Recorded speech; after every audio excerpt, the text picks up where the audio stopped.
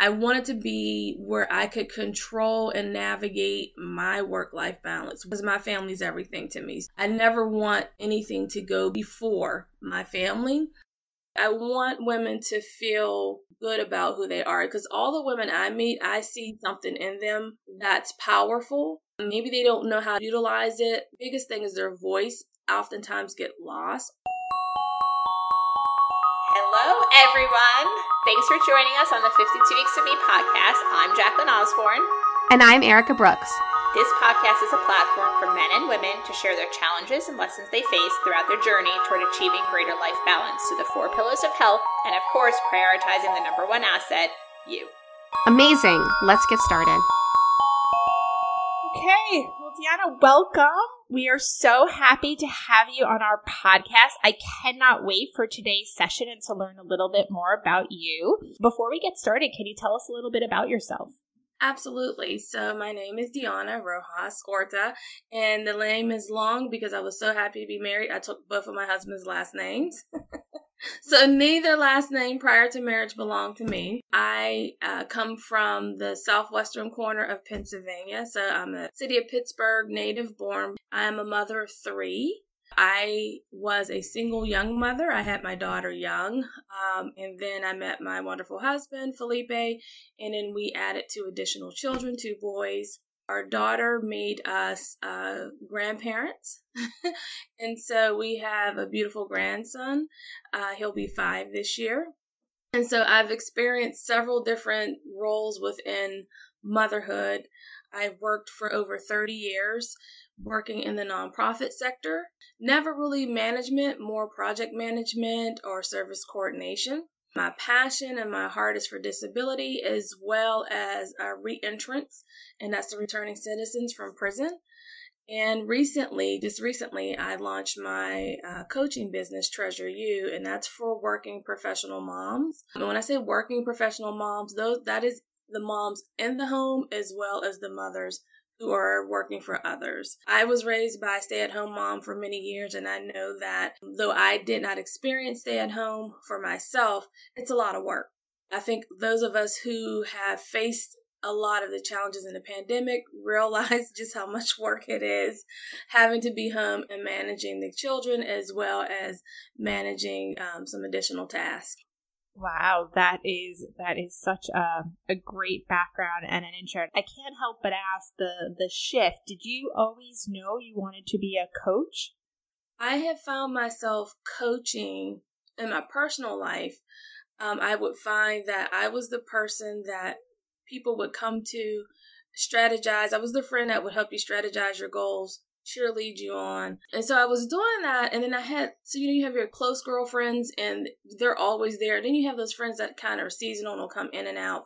And I noticed a lot of the seasonal friends would come in, and that's kind of what I was doing, but I didn't know what it was called. And then in the workspace, I would do service coordination, which is like case management.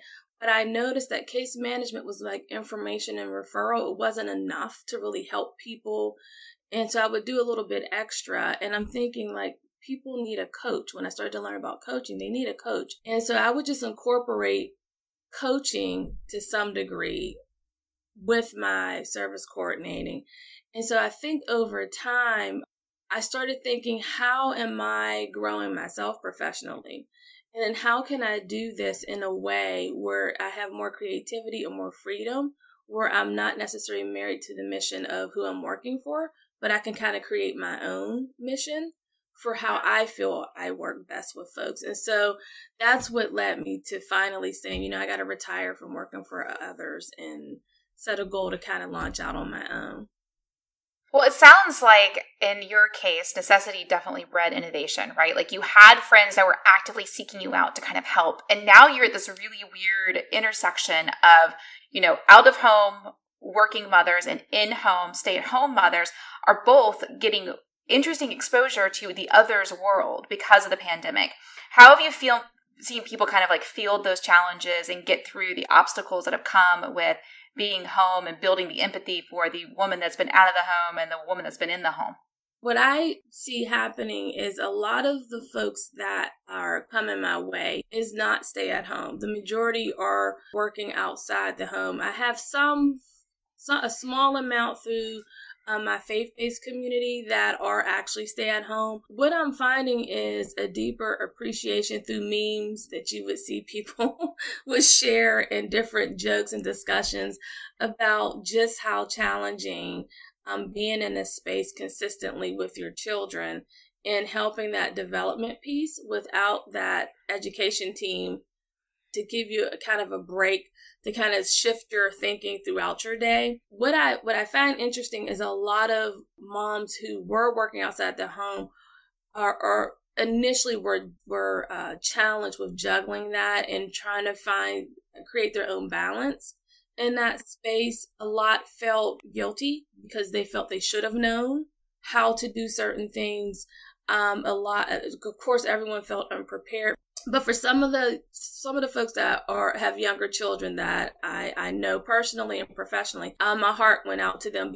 And so that I find has been not so much the comparison between the two women, but just a unified struggle for all, because everyone was in close proximity with each other without too much of a break. You just started the business in this January. So why now? To be honest, the aging process is what really motivated me, as well as I live with the diagnosis of MS, and I have been fully functioning and operating medicine-free for almost 10 years, but I don't want to take that for granted. And so it's now or never. And just realistically, with my husband, his business is going well. He's an entrepreneur, and he went out on his own couple years ago full time. Seeing his journey gave me courage that I can do it too. And we're just in a better space. We have a middle schooler, a high schooler. The oldest boy will be going to 11th grade.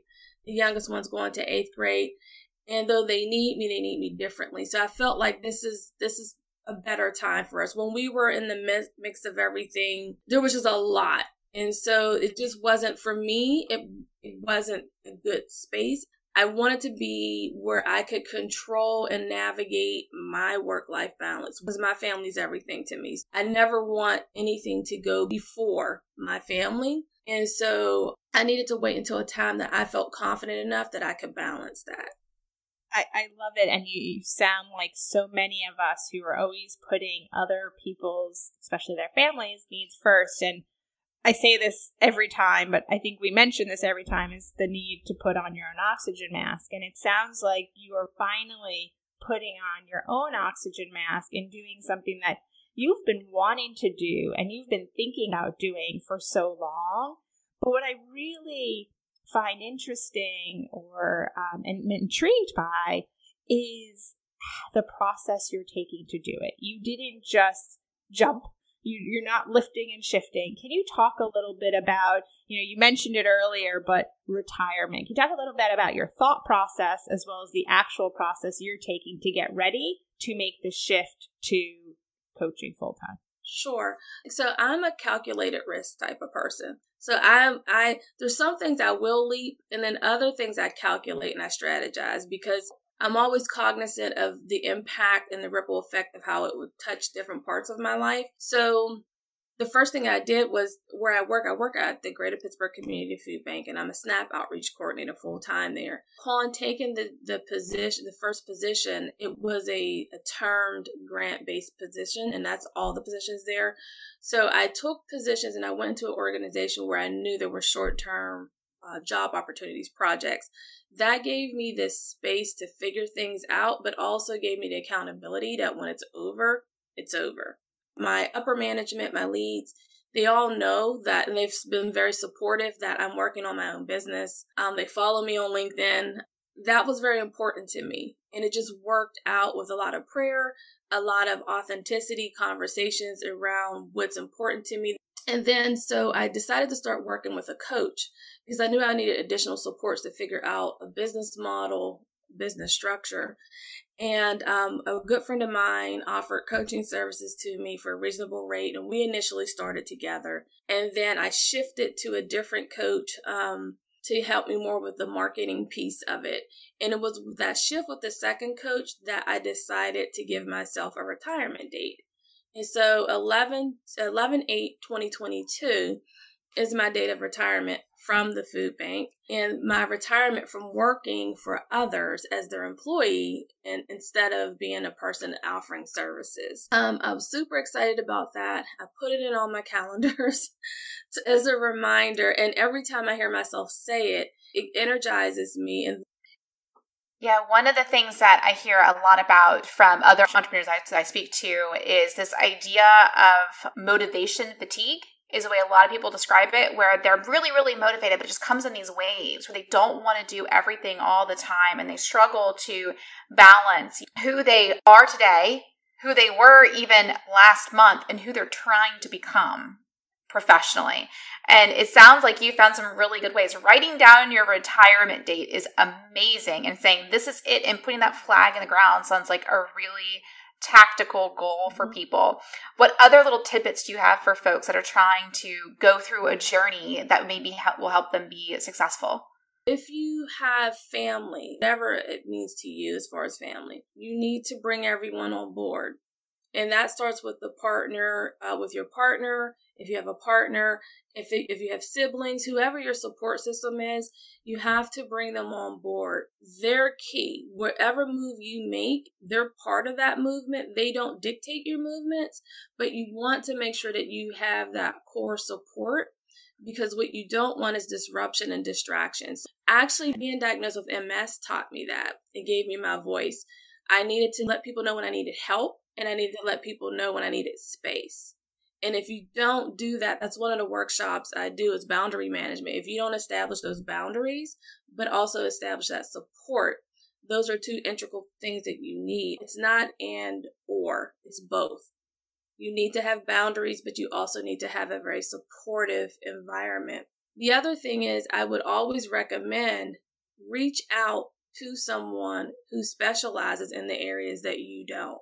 You don't have to do everything. I think as women, let me tell you, we are masters of resources and adaptation. We'll adjust like no one else. But is it beneficial to you? Is it beneficial to your business? Is it beneficial to family life? And is it beneficial to your client?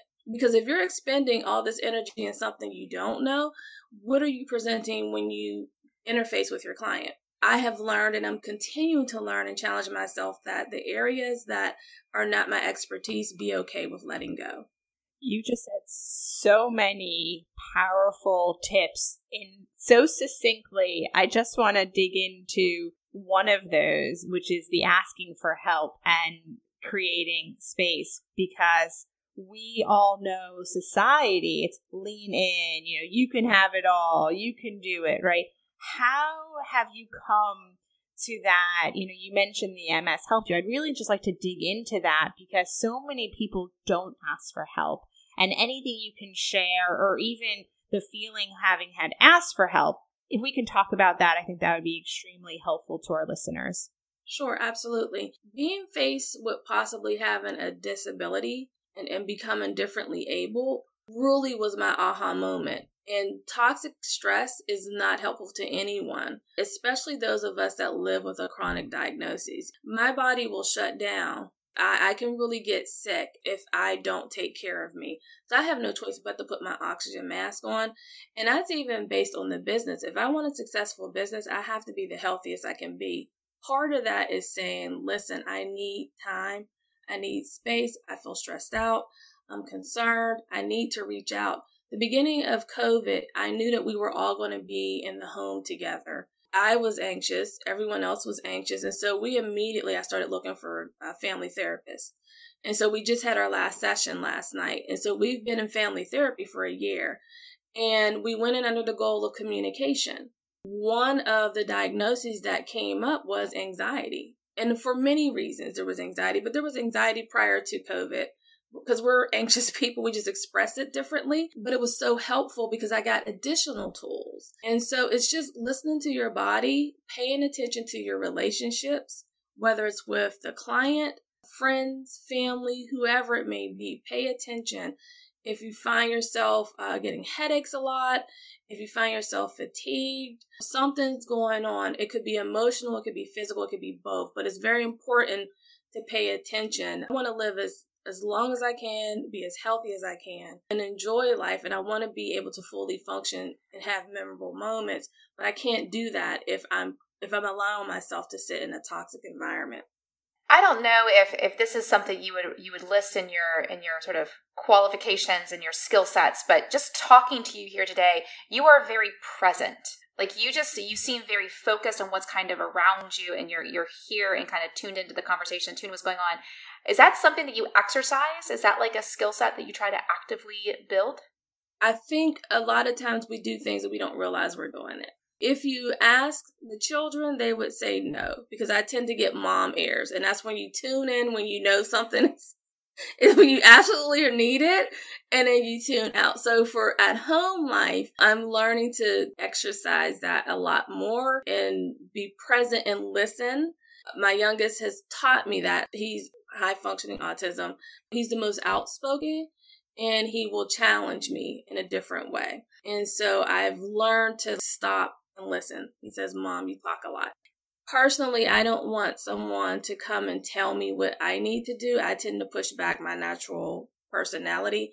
So you have to have some level of presence in order to hear what a person needs. So I try to treat a person the way I would want to be treated. That makes total sense. I want to take a minute and dig into the coaching. So as you start and as you're building business, and I use my air quotes, can you share how that's going? Do you have an area of focus? Are you seeing any trends? Thanks for asking that question. So I have 30 years in my area, and I'm known in different circles for different things, but it's not coaching necessarily, or as a business owner. So this is me introducing myself and letting people see this part of me. I recently did a survey using the 8 dimensions of wellness to see what areas people really need or feel they want assistance in. I'm getting really good results, and it actually affirms what I thought. A lot of it was confidence. A lot of it was work life. A lot of people partnering and parenting, a lot of that. But I also got a lot of women that were older, and they're going into their next stage of life and dealing with empty nest and dealing with that confidence in that space as well. I want women to feel good about who they are, because all the women I meet, I see something in them that's powerful. Maybe they don't know how to utilize it. The biggest thing is their voice oftentimes get lost, or the comparison monster is there. They dim their light, or they just mute it altogether because they feel it's not as good as someone else. And it's kind of like it doesn't have to be, because you're great within yourself. Whatever you're doing, you're great at. It's something I had to learn for myself, but it's a lot that women have to learn. If we are the heartbeat of our communities, we have all the answers to heal a lot of what's broken if we can heal within ourselves. You said something that reminded me of a quote, and of course I won't remember who said it, but I posted it on one of our social media platforms, and it was believe in yourself because others already do. And that quote to me is so important, and I don't share it for others. I share it for myself. And what you just said really reminded me of that quote, because there are so many people who they don't believe in themselves. I didn't believe in myself when I started this journey. And for me, being on the 52 weeks journey, that is one of the biggest aha moments for me, was that I do need to believe in myself. I should believe in myself, and that others already do. So that flip of a switch is so critical. So it was really, really great just to listen to you. And as Erica said, you're so present and you articulate so well. I can't wait to see how and where that journey takes you. I'm excited as well. I sometimes I kick myself like, why did I wait? But this is the perfect time. So I think I wouldn't have appreciated had it happened earlier. If I could share another tip is, you can always learn something from somebody, but it doesn't mean that you have to attach it to your life and your dreams. Take the things that apply, and then the things that don't, it's okay to leave them there. I think that's one of the biggest lessons. Like, there's a lot of good advice. All advice isn't necessarily good for your life.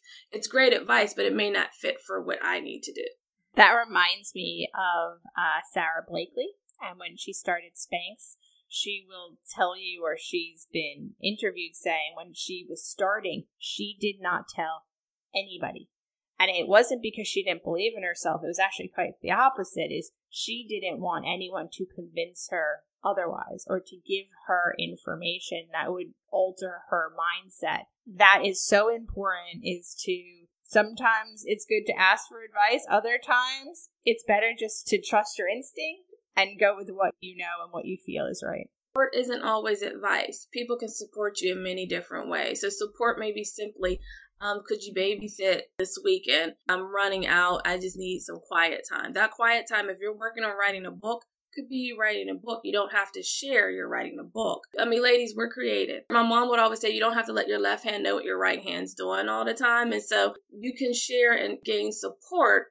And then as you feel confident and you know it's right, then you share out. You don't have to share every detail. That has been a journey for me as well, because I tend to share everything. And I've learned to kind of keep things to myself. I'm a talker, as you can see. I've learned to keep things to myself. It's interesting to hear you kind of juxtapose and compare the idea of support and help and advice being different, right? Like they're kind of subcategories of the same thing, but there's nuanced differences. And I was listening to you talk earlier, and one of the examples you gave about your job and how you're effectively saying no there. But you're really good at saying, help me as you're building your business, right? You've asked for coaching assistants, you have marketing coaching, and you're able to kind of do all of those things. And you also have other people that are supporting you in these journeys. You have this really interesting Venn diagram pyramid thing going on of a village around you that's helping. If there's someone out there that feels alone in their journey, how do they start to find those resources to help them? Most helpers have helped a lot. Helpers help all the time. You don't have to ask, right? And so my sister, I'm naturally a helper, and she would always say to me, your social network, your social capital is ridiculous. But I never gave them the opportunity to assist. So the first thing is you have to get out of the way of you. People want to help you. You have to allow them to help you. So if someone in your immediate circle is fabulous at different things, it's okay to say, hey, do you mind helping me? I'm sure you've helped many times before. It really is unhealthy to only take or only give. And you're teaching people how to love you and how to value you by how you present yourself in that relationship. And so I would say to anyone listening, first go to your circle that you already know, trusted individuals that you've helped and supported, and have a conversation with them. Have a cup of coffee, have a glass of wine. See if there's something that they can support you in. People are dying to help you. Then if you don't have that type of network already in place, all is not lost for you. There's many ways that you can gain support and connect with people, low cost or no cost. I am an avid volunteer. I'm a volunteer junkie. But volunteering, you would be surprised who you're rubbing shoulders with in a volunteer space. And it also helps you learn how to build those important relationships and have the conversation with different people, because when you volunteer, everything's equitable. So you're not looking at VP from this company, CEO. Everyone has the same t-shirt on, and they're just there in good spirit to give back. So I would recommend, if you don't have a large social network, then I would try volunteering. You want your community to be diverse. You don't want everyone to speak the same language. And when I say the same language, if you're coming from nursing, you don't want all nurses. You want some business folks. You want some nonprofit people, because that kind of helps you broaden your lens to different challenges that you're trying to approach. Excellent. Well, I know I can continue all day and just listen to everything you have to share, but unfortunately our time is coming to an end. So with that, if you can recommend one book or one piece of advice for our listeners, what would that be? I love a book by Dr. David Stoop, Stoop. You are what you think you are. It goes into that negative talk, self-talk, and that's one of the biggest things around confidence, around the growth mindset versus the fixed mindset. If you think you're this, you are. If you think you're not, you are. So what do you say you are? You have the power to tell people who you are. Well, again, thank you so much for coming. Thank you for sharing your journey. Thank you for being vulnerable with us. We wish you so much luck as you near your retirement date and you start to build your coaching business. Thank you so much, ladies. I really enjoyed it. Bye. Thank you. Bye-bye. Thank you all for joining us today. We hope you enjoyed listening to us as much as we enjoy participating in the conversation. Now your homework is to be sure to like, subscribe, and let us know what you thought about today's discussion. And of course, find us online, 52weeksofme.net with the number 5 and the number 2, and at Instagram at 52weeksofme spelled out. Again, we love emails, so email us at 52weeksofme spelled out @gmail.com. We look forward to hearing from you all soon. Bye!